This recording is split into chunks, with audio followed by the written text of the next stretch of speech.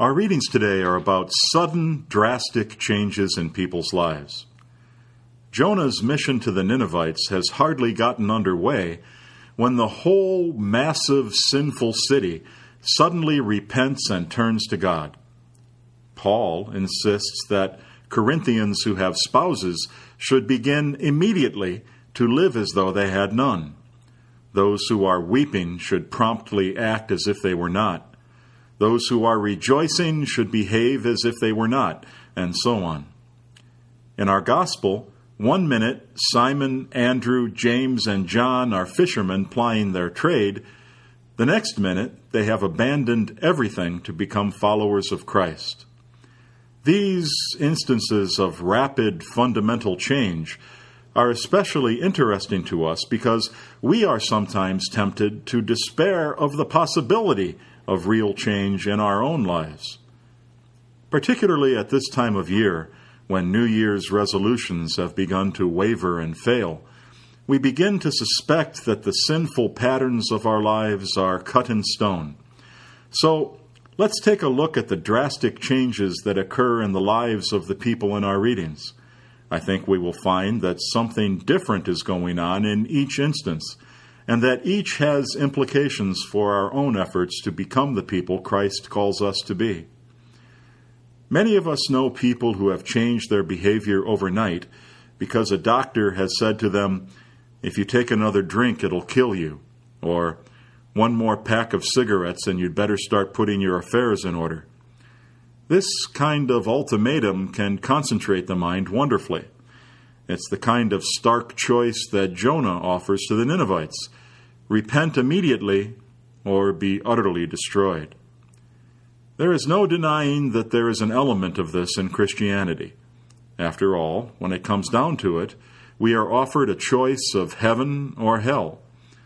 But in the life of faith, we can't be terrified into changing in ways that are fundamental and enduring. Resolutions made simply to avoid eternal damnation don't last. It's just human nature. Real change does not result from avoiding something. It comes from embracing something. It results from saying, "Yes, I have set before you life and death. Choose life. Don't just reject death. Choose life." It's 8:30 at night and you are still at the office. You glance around the neon-lit room and notice the other desks are empty.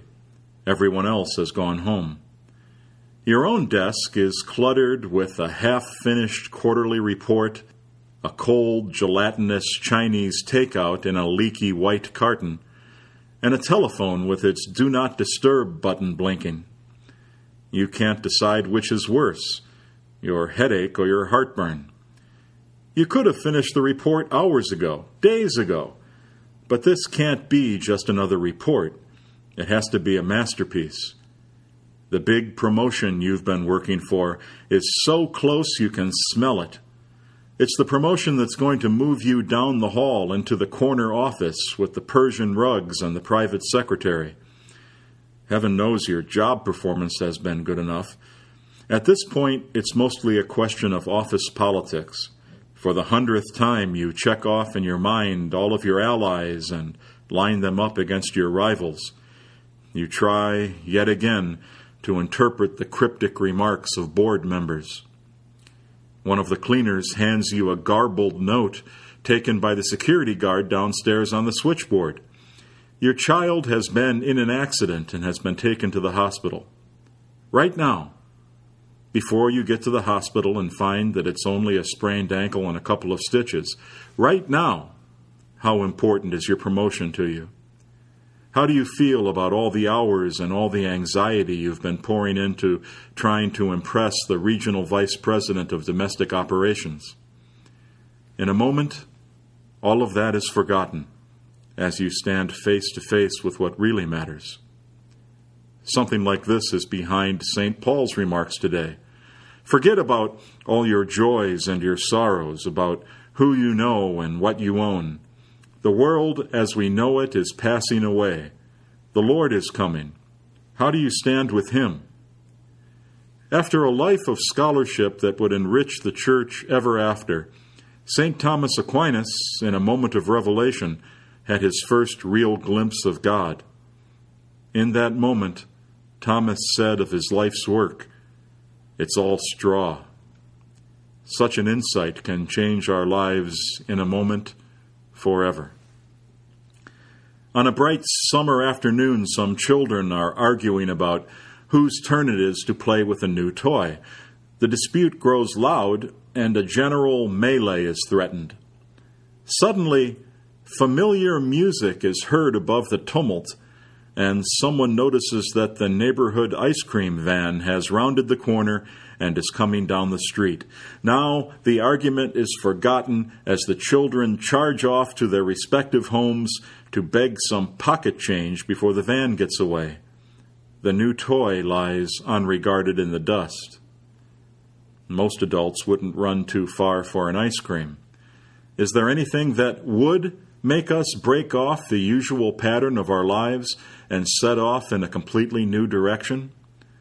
For the fishermen in our gospel, a word from Jesus is enough to bring about this change.